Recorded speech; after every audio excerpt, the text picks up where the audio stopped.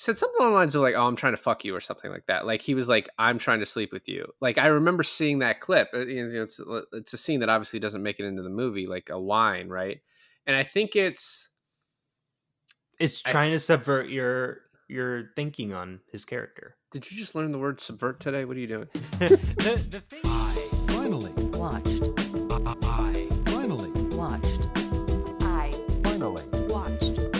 I finally watched. I finally Watched.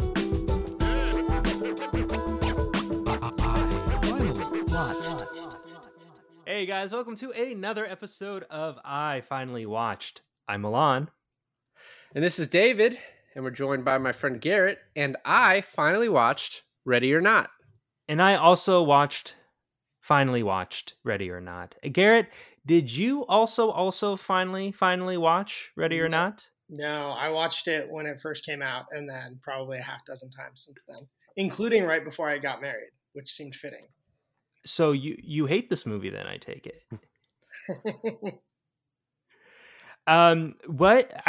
So we talked about this a little bit before I hit record, but what about this movie do you love about it so much? I think it is hilarious, and I think that Samara Weaving's character is a total badass. And I don't want to say unexpectedly so, but they make a lot of points early on in the movie about how she is like small and meek and doesn't belong in the family, and then she ends up being like the biggest badass of them all. David, what did you think of the movie?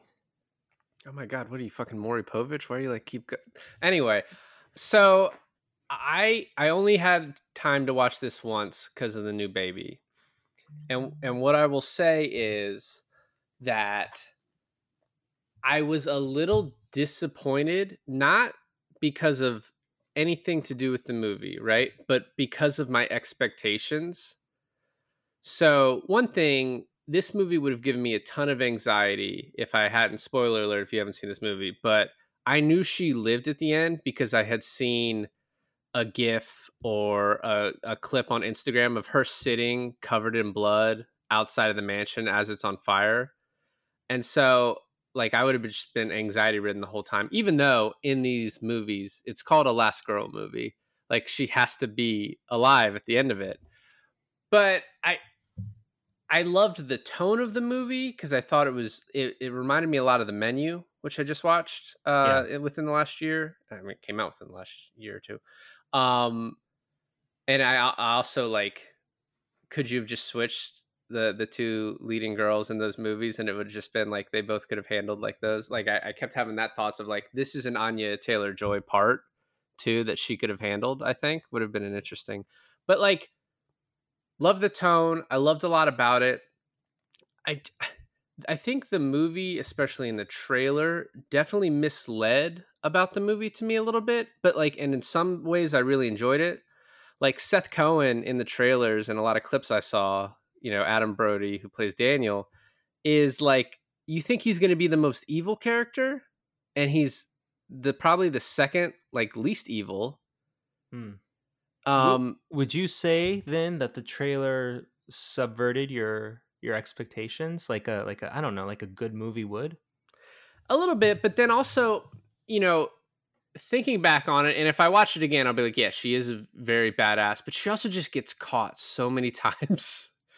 Yeah, I mean, I agree. You and I talked about like her narrowly escaping so many of her situations were kind of just luck on her part.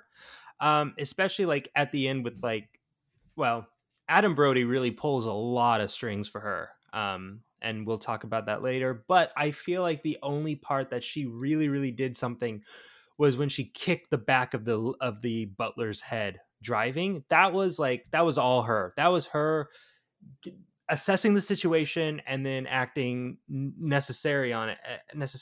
And it's I think for me, it's like the strongest point for her in the movie. I don't know what you guys are talking about. She is so resourceful.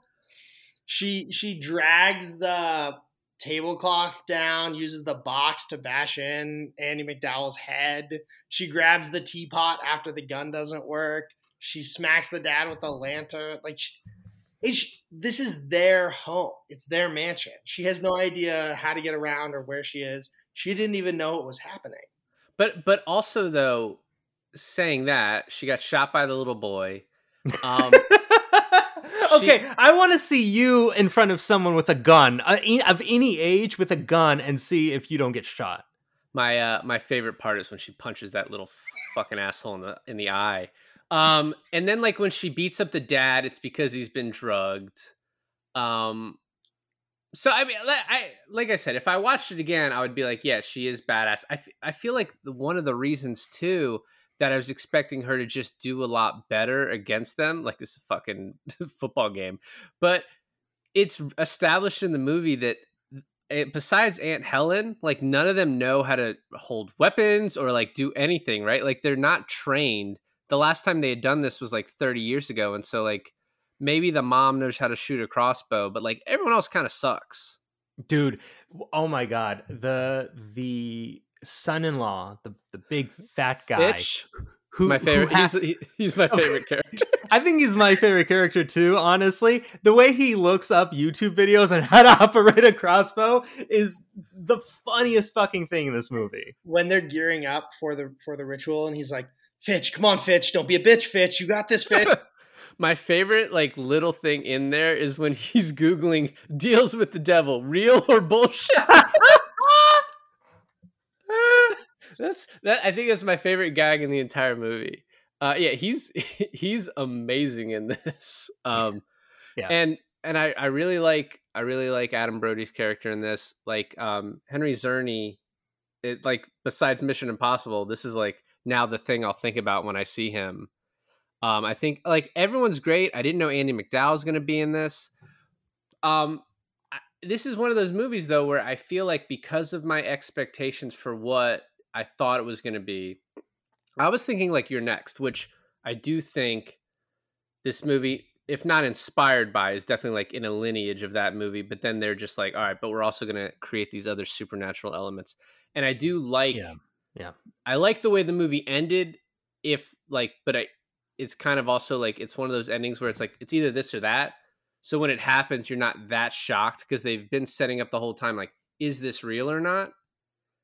I think one of the big things about this movie plot wise is that point of it being real. Are they doing all this for nothing? How would they know? The only way they would know is that if they didn't do it and they all died, maybe, right? So they're like, oh, do we become these horrible, evil, psychotic people for just the chance of it being real, you know? And then I always thought too, like maybe they were leaning on the side of it being actually real because the box is kind of magic. Like they put a blank one in there and somehow a card, every time someone gets married, a card comes out saying a game.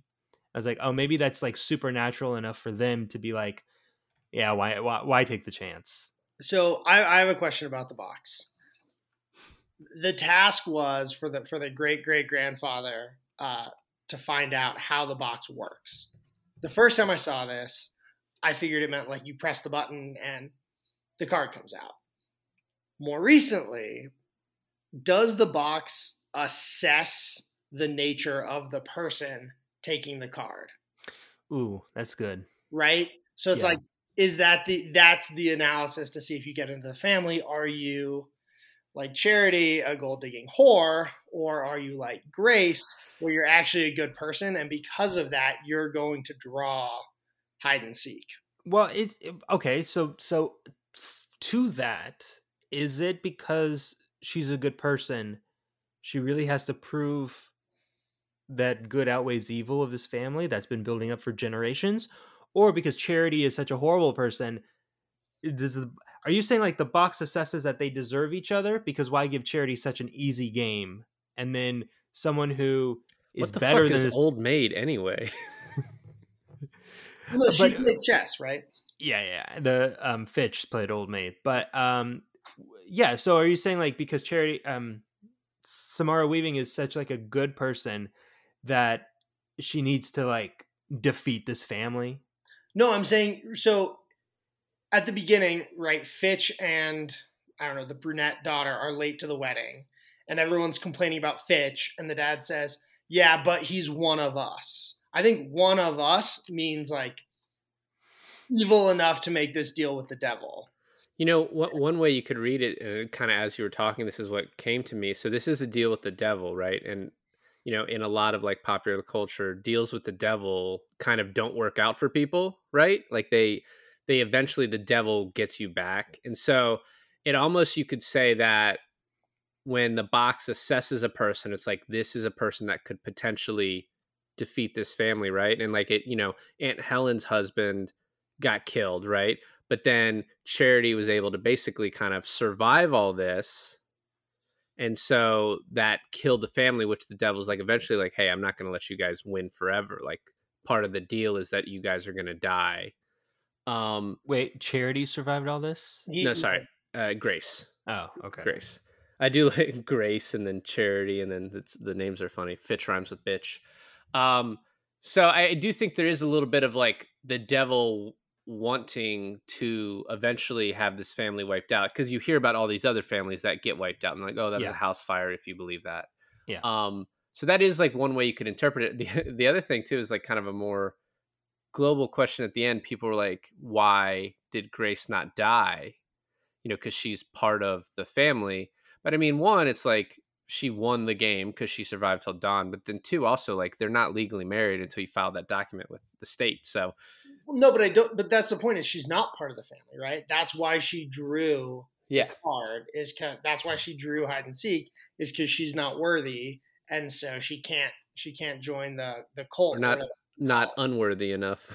Yeah, she's not evil enough. Right.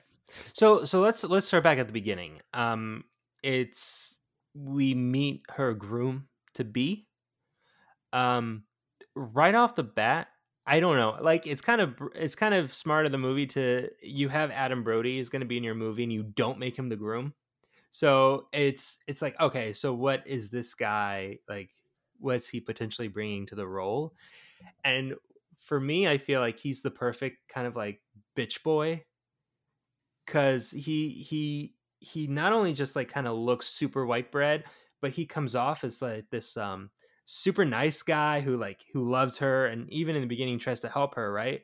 But he's so complacent in the whole thing. It kind of just like you're disgusted with him, even though he technically didn't do anything wrong for like the majority of the movie.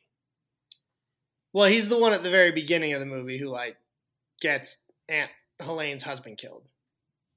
No, well, Adam Brody. Daniel, his character, not Adam. No, Brody. Adam. No, but his character is no. But I'm talking about Alex.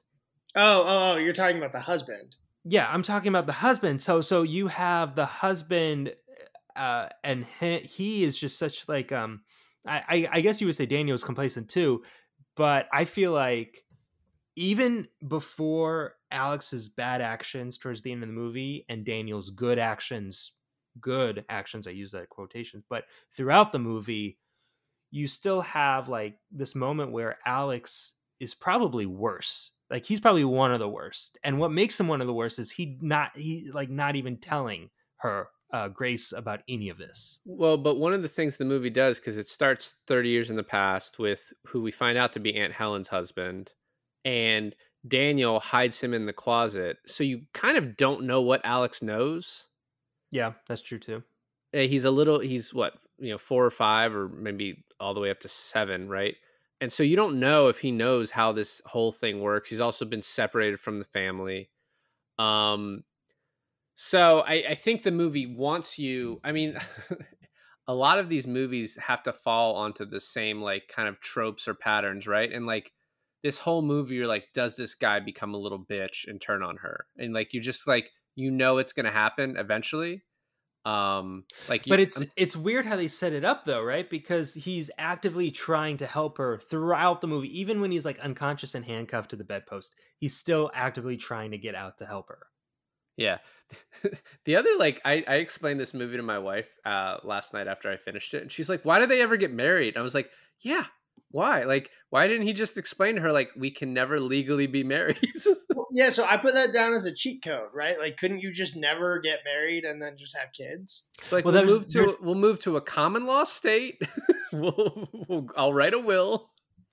There's a couple things to that, right? One is the mention from the mother, especially how she's brought Alex back to the family, back to the fold, and she's going to need her help until like getting him, back into the family, because I guess they gave, like, I guess Daniel was technically supposed to be the one to inherit all this, but he's an alcoholic and a bum and everyone hates him. So Alex is like the next ideal candidate, but he left the family, right? So it's like she's thankful that Grace brought him back.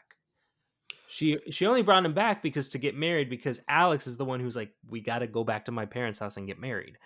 The other thing too is that, yeah, but didn't some other guy try to cheat before and the whole family died anyways? Like there's it's the deal with the devil. They make reference to like my great uncle, like they didn't pick a card and then the next day everyone died in a house fire. But you have to actually get married, though.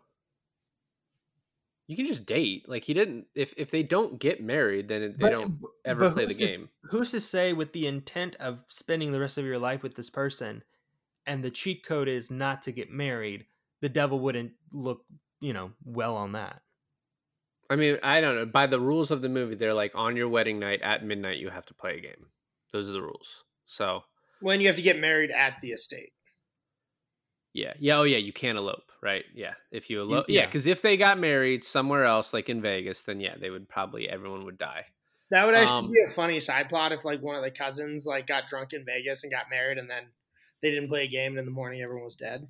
It's like fuck. The other thing, so I think we're like kind of on the wedding day right now. Daniel comes in and tells her like, oh, there's still time for you to run, and Alex, you're such a lucky guy. I remember in the trailer, there's this line in the movie when Daniel and Samara Weaving are standing next to each other, where he says like, "Oh, they're just trying to figure out if you're a gold digging whore like my wife." But I remember something in the trailer where he was like, said something along the lines of like, "Oh, I'm trying to fuck you" or something like that. Like he was like, "I'm trying to sleep with you." Like I remember seeing that clip. It's a scene that obviously doesn't make it into the movie, like a line, right? And I think it's trying to subvert your thinking on his character. Did you just learn the word subvert today? What are you doing? The thing too about that is that even Alex was like, yeah, my brother who's trying to sleep with you. Like he says it. Or maybe she says it, but it's said. She says it? No, she says your alcoholic brother keeps hitting on me. Yeah. Right. We never see him hit on her. No. But we see him drink a lot. We do see him drink a lot. We actually see him drink instead of killing her, which is like the first hint of, oh, maybe he's not all in this like everyone else is. But we don't see him outrightly hitting on her, like the trailer or she says. Right. So they have the wedding. I like the Andie MacDowell introduction. First of all, they try and like make her hair a little whiter and try and make Andie MacDowell not hot, and that didn't work. And once again we were talking about when Daniel's standing next to her. Fucking Aunt Helen is so fucking creepy in this movie. Like just as a character, like whoever did the makeup and the costuming, like great job. And the wedding's over, and I like when they're like, she's like trying to have sex with him. And he's like, "Oh, I need to talk to you." And they just look over, and fucking Aunt Helen's in there, and she's like, "You have to come down at midnight." She's like, "What the fuck is going on here?" But no, so the Andie MacDowell introduction I think is so cool with the reference to her cigarette box and everything like that, and it didn't come into play as much as I thought it would, as much attention was brought to it at that moment. But then she picks it up at the end. I was like, all right, I guess that was the whole point of that scene. And what was interesting to me too, when you know a little bit about the movie, when you see all these other women and men, like in-law people that had married in, I was like, how did they make it in? Like it was a question that was kind of like burning in my head.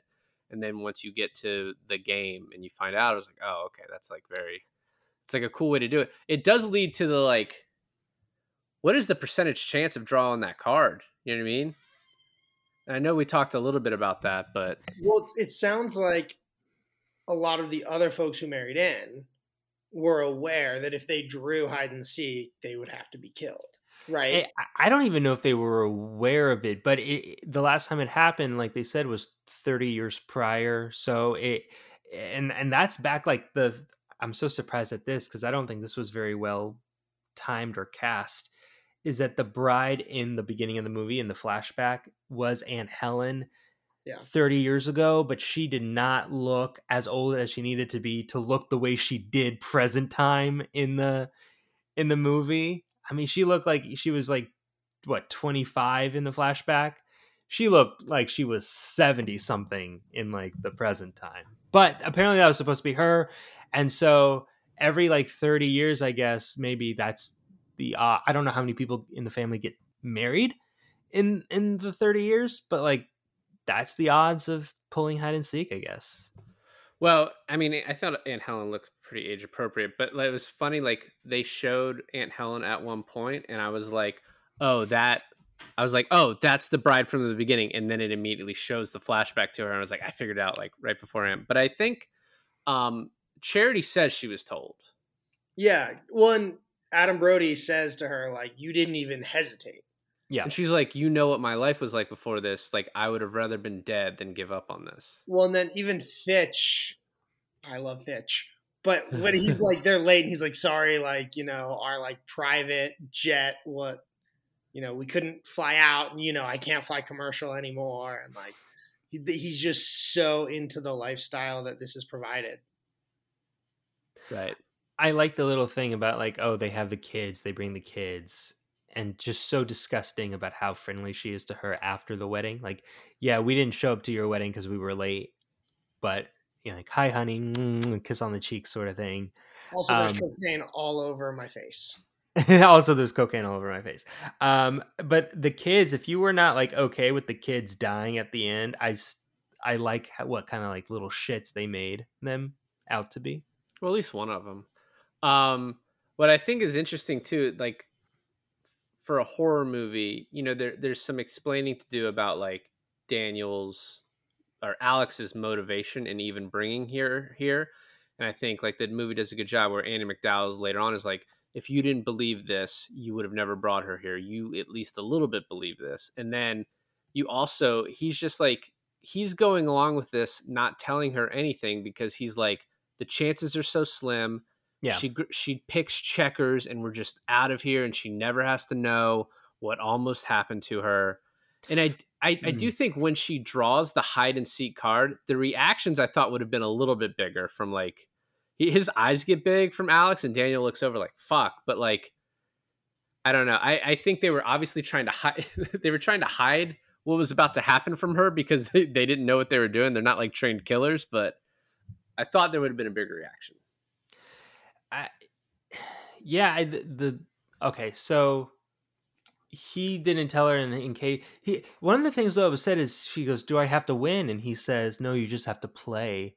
But that's an interesting twist on the deal with the devil, right? Is that even if it is Old Maid or badminton or checkers or whatever it is, they don't even have to win. I would have liked to see a scenario where they had to at least win those games. And then if they don't, they also explode.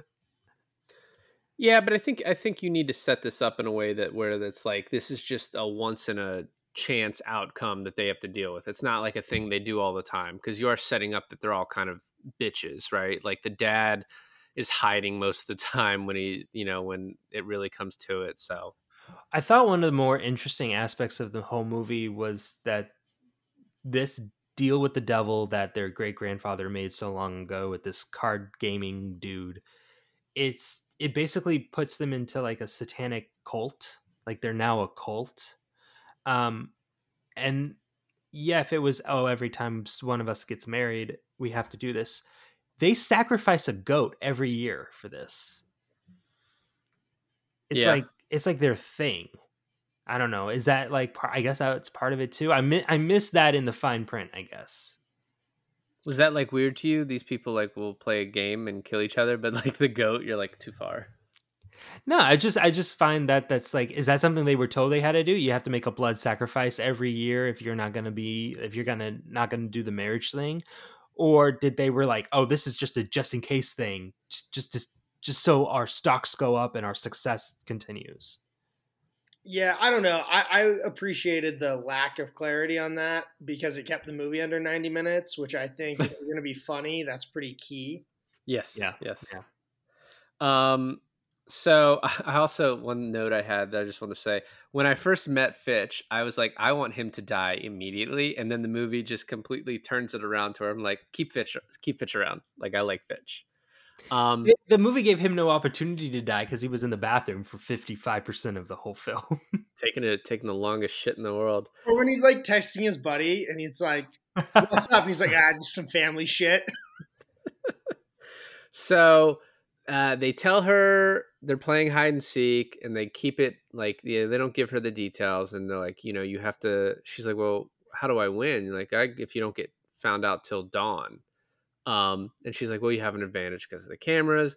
And then they send her off. They give her 100 seconds, and I love the creepy music, especially the way it comes back in the end.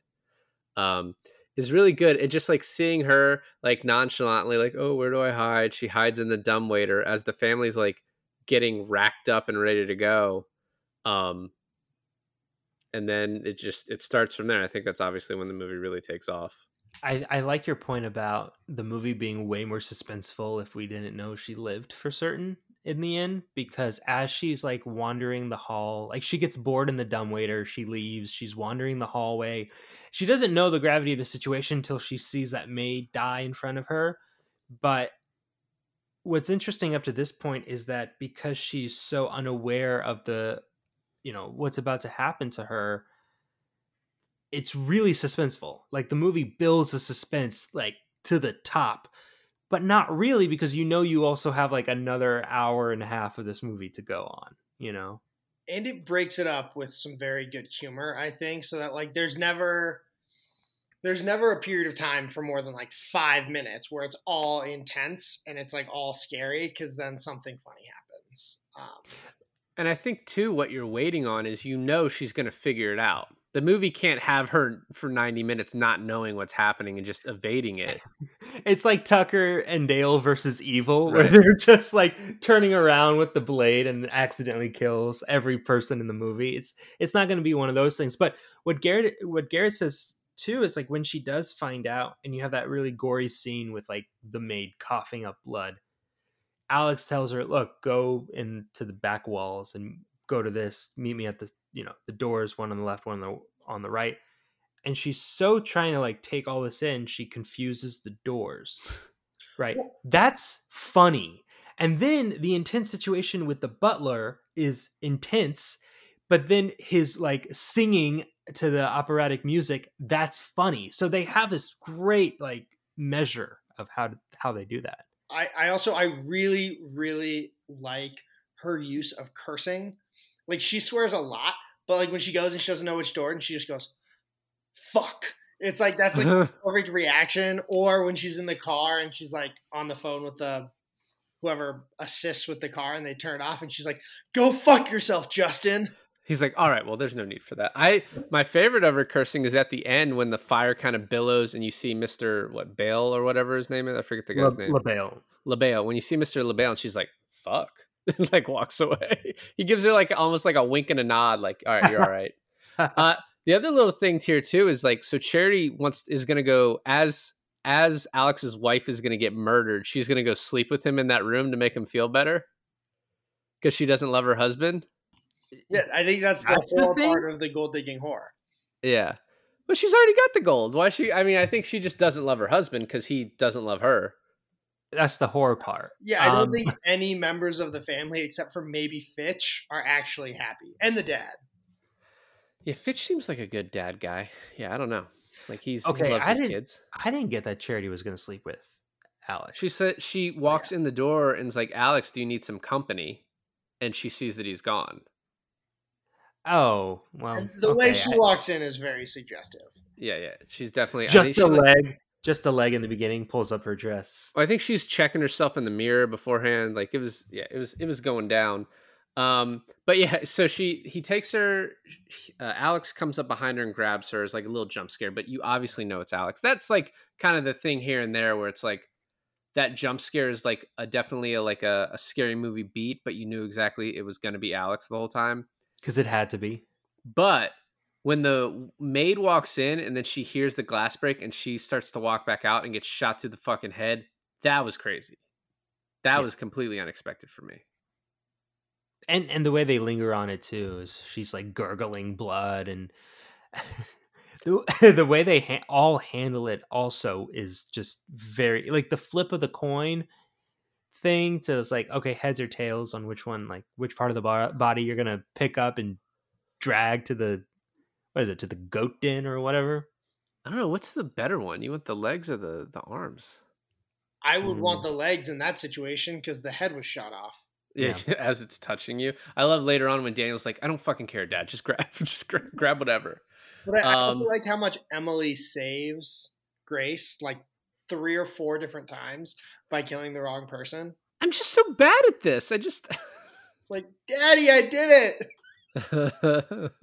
And then Oh my God. every maid is the dad's favorite because he's like, and then the one maid's like, he just likes the way I dance. I don't even know why I'm here.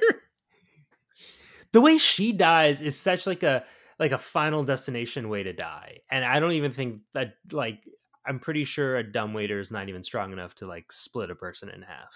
Yeah, that part was weird, but it does feel a little bit like, you know, because this is kind of a haunted house movie, slightly, right? Not really, but Okay, I see what you're saying. Yeah, it feels like almost the people that go after Grace, the people who are not in the family, so have no skin in this game, but are trying to get Grace killed, like are almost punished for it each time by dying. Like they wouldn't die no matter what happens, but they are killed because they're helping this evil family. So you already talked about it, but when she goes down to the end of the hall and she picks the wrong door and she just walks out and looks at the family and she's like, oh shit, and starts running oh my God, the conversation. That's right. That she's like, she could be anywhere.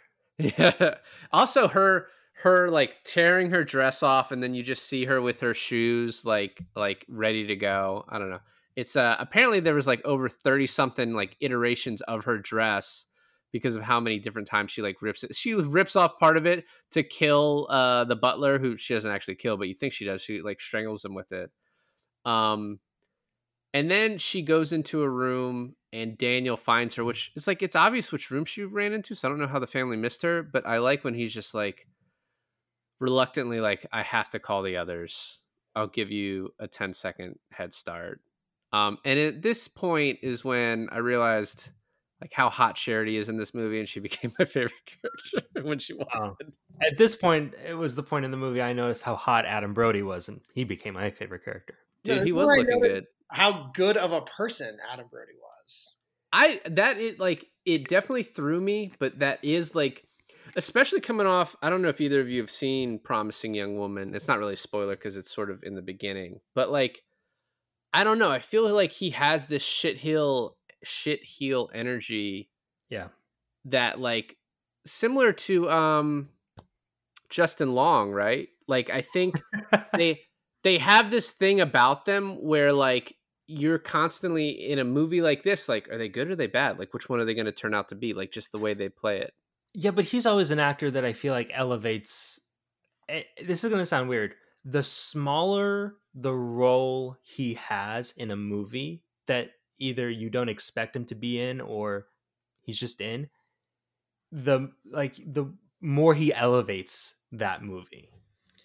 The other thing too is he has like some Ryan Reynolds like sarcasm about him, but like I think he's better at it. I think he's more subtle with it, and I think he like doesn't overuse it in the way that like now Ryan Reynolds like entire personality, like every movie Ryan Reynolds has to play Ryan Reynolds. I'm not going to disagree with you, but that's a hot take. It's fucking yeah. I mean, I like Ryan Reynolds, but I you know, Seth Cohen's my boy. You heard it here, folks. David saying that Adam Brody is a better actor than Ryan Reynolds. Here it is. He's certainly better at the like exhausted sigh. Like that's what gets me. So many times in this movie, he walks in, he's just like.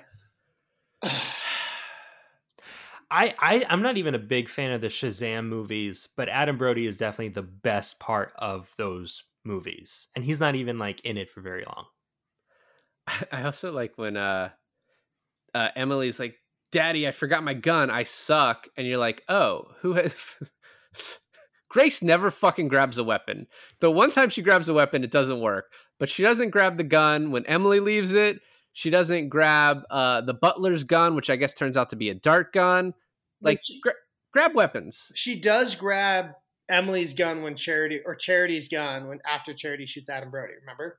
That's like way late in the movie. She grabs it, it's out of bullets. Every time she grabs a gun, it doesn't work. Doesn't she grab Fitch's crossbow and that's what kills the other maid? No, Emily kills the other maid. Emily kills all the maids except for the waiter. Jesus Christ. Yeah.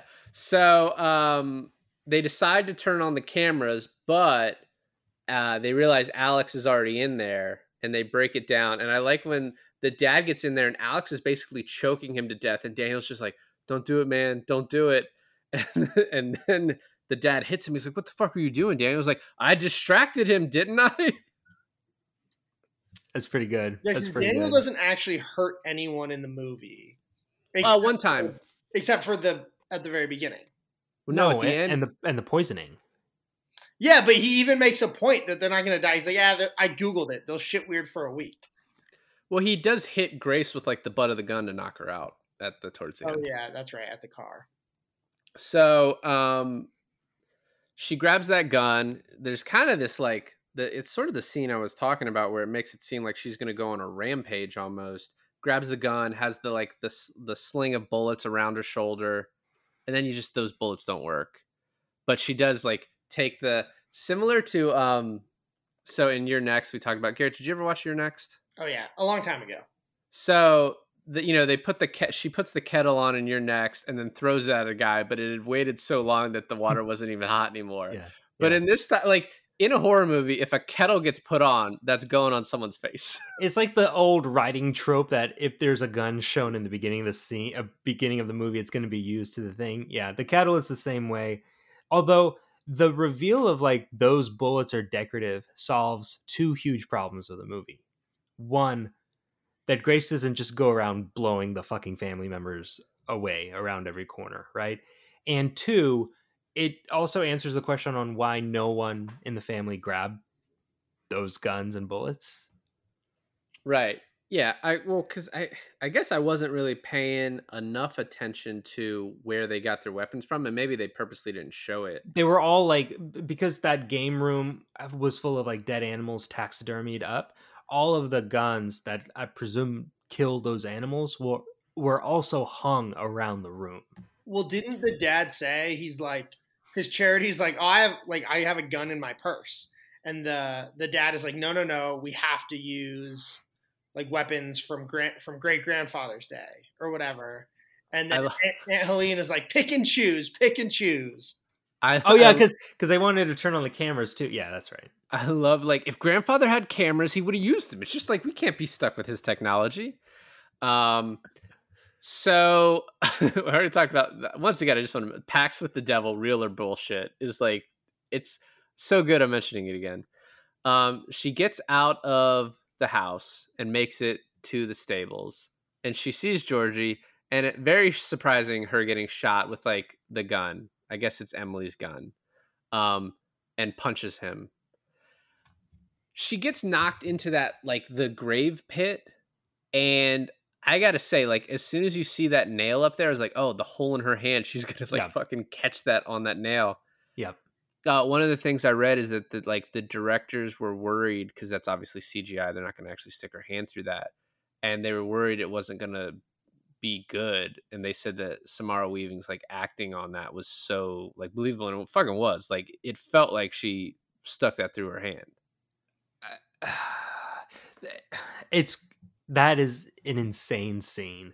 From the point to where you see the uncle's skeletal body with the two arrows stuck in it, referencing the beginning of the movie, and all the dead goats.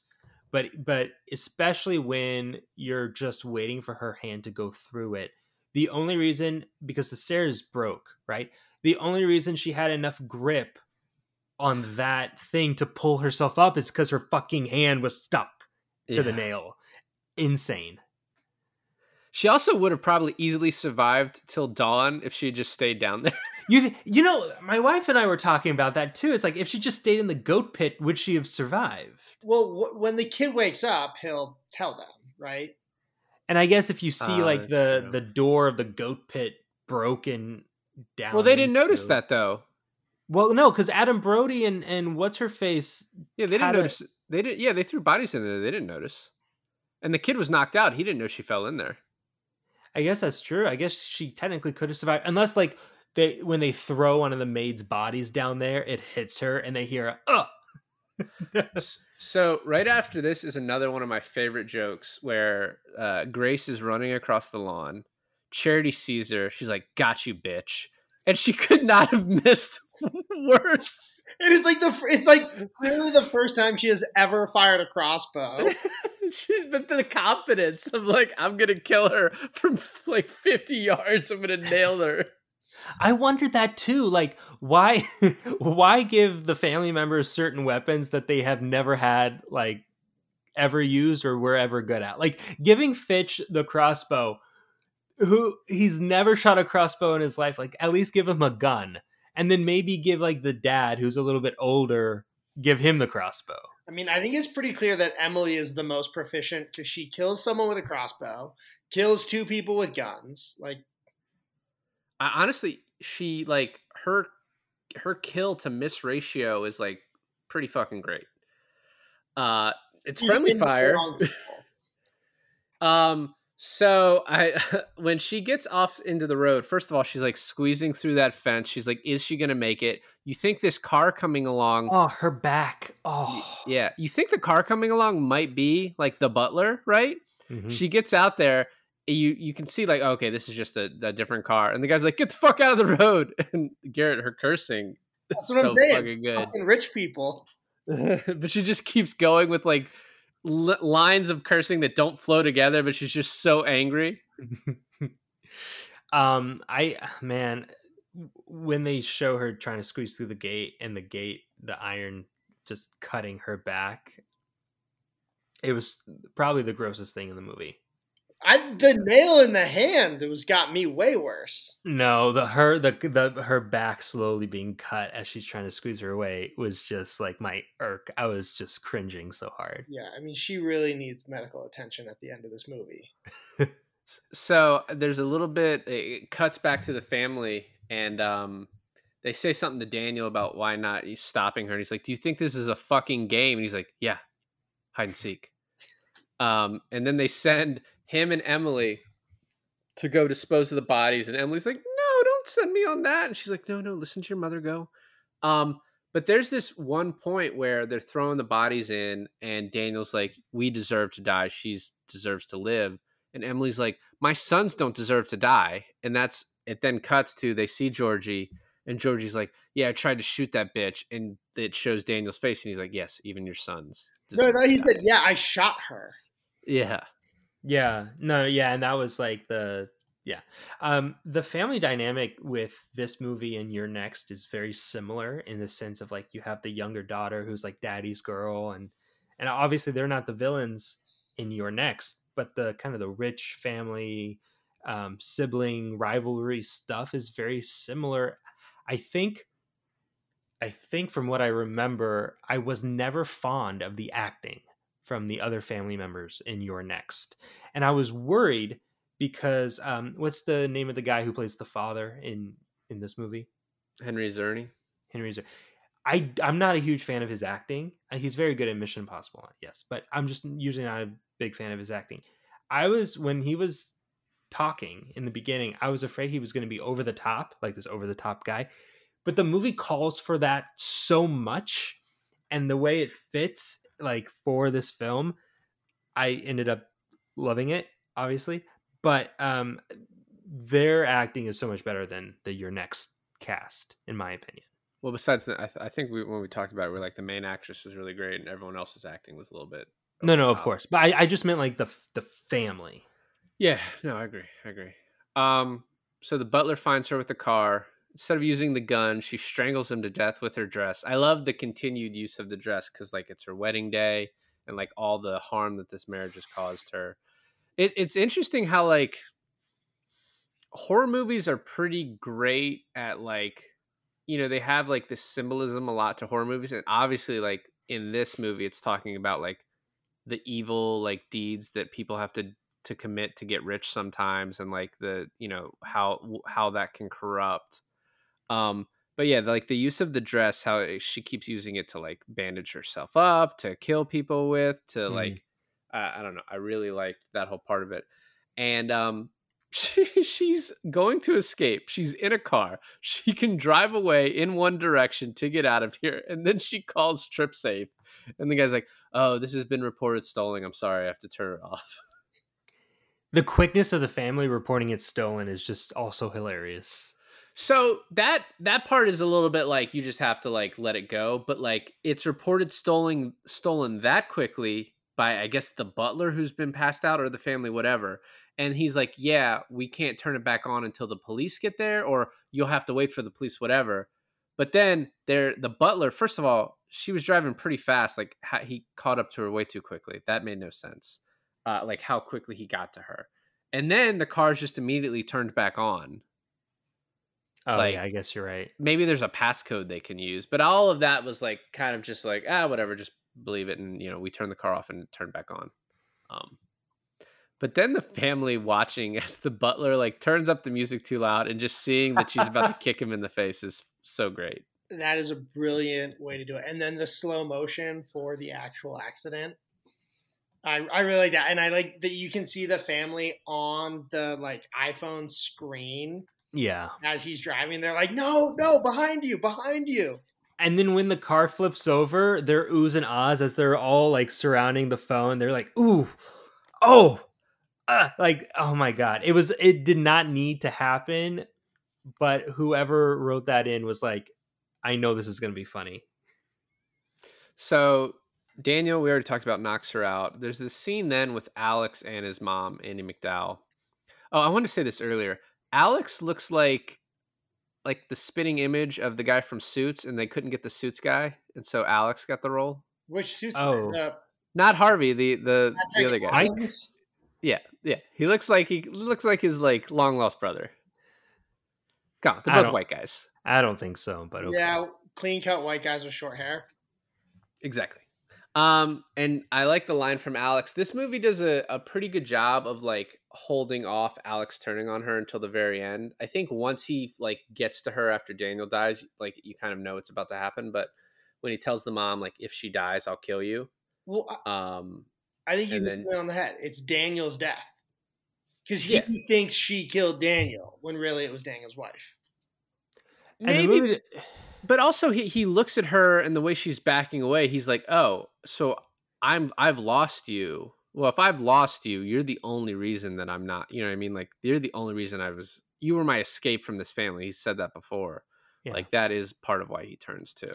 But Garrett has a point, and I thought that in the moment of the movie too, is that it was Daniel's death that set him off. The movie also did a really good job in like having Daniel die in his arms, not being able to say that it was Charity, or at least not being able to say it wasn't Grace, right? And then he comes in, maybe even giving her the benefit of the doubt. He comes in as she's just smashing his mother's face in with the box, and which is also kind of funny in the moment because he's like, I don't know, it's like he walks into this, right? Well, and there was this line before where he says, "I'll choose her over you," and the mom says, "I don't believe you." And so then when he sees his wife killing his mom, he is taken aback by it, even though he's like left this family for so long. You know who took that death really well, like better than I thought what could have been acting, was the dad. No, I mean, he got down on his knees and was like, "Oh no." Oh no. Okay, we got to really hurry up and do this ritual right now. Well, there is time was of the essence, because they had an hour left when the crash happened, and then Daniel fucks it up. So then they're like, we have to kill her right now. And Alex like grabbed her. We didn't talk about her pistol whipping Charity. First of all, she hits the dad in the face several times with the lantern after he's been poisoned, and he comes back. She pistol whips Charity. Charity comes back. Like, all these people are still alive. And then we get to the final time for the ritual, and it's all been set up to where Aunt Helen has said Alex is going to be the one to kill her. The mom's like, you'll choose us over her. It's him there about to stab her, and we're like, is he actually going to go through with it? And he does, but he misses. Well, she turns. How does he? She turns. How does he? Yeah, she turns and gets stabbed in the shoulder. She just turns. Who was holding her? Oh, I think Fitch. she like pulled out of Fitch's grasp or whatever, maybe Aunt Helen's, I forget which side. And it then hits Dawn, and Aunt Helen's like, it's too late. And then I think this is a very cool aspect of the movie. The movie makes you believe, oh fuck, this was not real. Yeah. And as it's doing that, you're like, oh, that's an awesome ending. And then as soon as Aunt Helen's like, fuck it, we're gonna kill her anyway to make up for failing. Also, we can't leave a witness too, is the big thing. Right, because Fitch is like, what do we do with her? And then it shows how evil they are. Then they start exploding. And I think that is played pretty perfectly. It was so unexpected to me, which kind of threw me off upon a first viewing, but I think it is played really well. I agree. That pause and then Fitch being like, oh, like, we're fine. What are we going to do with her?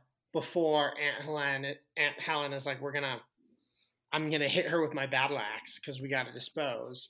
And then the explosions. And then immediately after Aunt Helene explodes, all of the other family members who married in are like, I didn't mean it. Like, my favorite death is the two kids and the mom, and she runs out of the room with her kids, and all you hear are pop. Because you can't show kids exploding on. I was like wondering how they're going to do it. And so I think that is kind of the perfect way to like as like someone who watches a lot of movies, like you don't really show kids dying on screen. Like it happens every once in a while and you're always like, that's really fucked up. So like them running off screen and it happening, I think is like kind of the perfect way to play it. Having Alex being saved to the end was awesome also. And she, as they start exploding, she just starts laughing at the deaths. I think is very funny. Yeah, no, that part is great. And then she sees LaBelle and she's like, fuck. And this is I want a divorce. She throws the ring at him. That's a huge mistake. What? I mean, she does not want a divorce, right? She's the only one left. So this is a question on the internet that a lot of people like brought up. One, what happens after this? Does she inherit everything or does she go to jail? Like a lot of people think, oh, she'll get charged with this. But there's so much evidence of her getting shot through the hand, her getting stabbed by the knife, the bodies in the goat pit, like the other people, all these people that have been murdered and her being brought into this, that it's like, there's no way she gets charged with anything. Like there's a lot of fucking weird shit that happened in this house, but at the end of the day, there's so much evidence of like this family having done wrong things for years that she'll be fine and she'll probably inherit a tidy sum. There's also this question on like, and it answers it, but it's kind of weird if you think about it, is her family, and it answers it by saying she's a foster kid, right? Right. So she wouldn't have any, I guess she wouldn't invite her foster parents or any of her foster siblings there. That's why she wanted to get married, right? Is to have a family because she didn't have anyone. I understand that, but then Charity's line about being like, you don't know where I've been before we got married. And then I guess Fitch was maybe also a nobody. Do the family innately like try to marry people who have no outer family? I don't know. I don't know if it matters that because they don't do any of the killing until after the wet, right? So everyone probably goes home and then it's just the family. And it's so rare that they have to actually murder someone that. I guess. But it's just weird to me how it's like, oh, just conveniently she's a foster kid who has no family. I mean, yeah, but it's also convenient for the movie that she drew hide and seek. Do you want to know who was considered for the role of Grace? Who? Margot Robbie, obviously. Of course. And then there's a lot of interesting spoiler type facts that I found. So in the original draft, Grace dies, but they changed it to like the ritual not working, like what we actually saw. That's pretty interesting. I was actually thinking of like, So I like the ending, but I also thought it kind of, I don't know, it led itself into sort of an obvious way. But I was wondering if, like, in a movie like this, if you have it to where like the supernatural elements of it are real, where you're playing it that way, like if you could have a scenario where like they kill her, but it turns it like then she comes back, like in an almost immortal way, what I thought would have been like an interesting thing. But it is like I think the ending works so well because of Samara Weaving's acting, and just like that she starts laughing, and like just the way she plays the ending really fucking works. Her comedy is so good at the end. Yeah. Like she's people are blowing up or exploding like in front of her. She's getting painted in blood, and she's just chuckling. I don't know. I think it's so good. I'm imagining Margot Robbie or any other like that type of actress in the role, like even Anya Taylor, right? And I'm like, they would probably be good, but they would bring something a lot different to Samara. And I don't know. It wouldn't be this movie if it was anyone else, but it would still be good. But I just don't think it would be this movie. One thing I really liked about this movie and her in particular, this is the first time I ever saw her in anything. And so like there's no, with Margot Robbie, you would have a lot of like background and thoughts like, oh, obviously you can't kill her. And even with Anya Taylor-Joy, you'd be like, oh, she's obviously going to be a badass. But with Samara Weaving, I had no idea what. That's a good point too. Yeah. I think after seeing the menu, like Anya Taylor-Joy would have also been great in this. Yeah, Margot Robbie, I think is like, that's like an interesting, obviously she could do it. Well, with Anya Taylor-Joy, who's been in The Witch and The Menu and survived both of those, there were points in that movie where I didn't think she would live at the end. Yeah, no, yeah, because she also, as an actress, seems kind of game, right? Yeah. To die in a movie, like she doesn't seem like, there's a lot of actors who are like, no, I live in the end, and I don't think she doesn't feel like that. The last thing I read, there's a bunch of stuff, but this one I thought was funny. The MPAA requested they translate the Latin in the film so that they could properly give it a rating, because they were, I guess, worried that something like really fucking bad was going to be in there. But I mean, this is obviously an R, so it's like, I don't know how the Latin would have put it up to an NC-17. I don't know, but it kind of fits it too, right? Because these like white bread rich families speaking Latin. Yeah. And apparently Samara Weaving, in her fight with Andie MacDowell, was like pretty early on in filming, and she like actually hit her with the box like accidentally, and they were like, oh fuck, like, but everything turned out all right. I had been looking forward to this movie for like years, and so I a little bit said earlier I was disappointed in it, like because of my expectations, but it's a really great movie that I know I'm going to watch several times more, because, horror movies you have to normally be in the right mood for, but like this, The Menu, You're Next, like I've really kind of discovered that like a big like subset of a genre movie that I love is like the people underestimate a person who like either seeks revenge or like it just fucking wipes people out, or like in this case it's just really surviving, right? But I don't know, this is I'm even in being like slightly like not sure where the story was going, and like it went against my expectations, was really great. Well, the directors who made it, now they're the ones like revamping the Scream franchise, right? And so that's cool. I think this was their like. Yeah, this is what got them that, because I think they've done 5 and 6 so far. Yeah. That's cool. Yeah, I mean, the thing too is like, I guess just comparing it to Your Next is that this, for me, Your Next, to get where it, really got going took forever, big build up for that. This movie just like right off the jumping point, just like, we know what we are, we know what kind of movie this is, we're going to let you know immediately. And I really appreciate that. It was just like a nonstop thrill ride from beginning to end.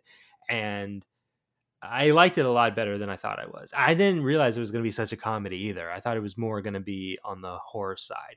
So the fact that it delves so hard into being funny and knowing it was funny.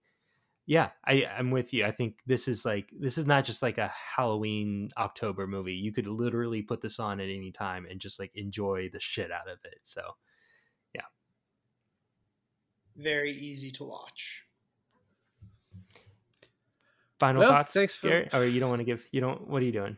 He said very easy to watch. That was his final thoughts. You had a spiel. I had a spiel. I was giving our friend Garrett a chance to have a spiel. No He gave spiel. him a chance and he fucked it up. No, I think Fucked it up. that's the perfect elevator pitch. It's very easy to watch. It's very funny.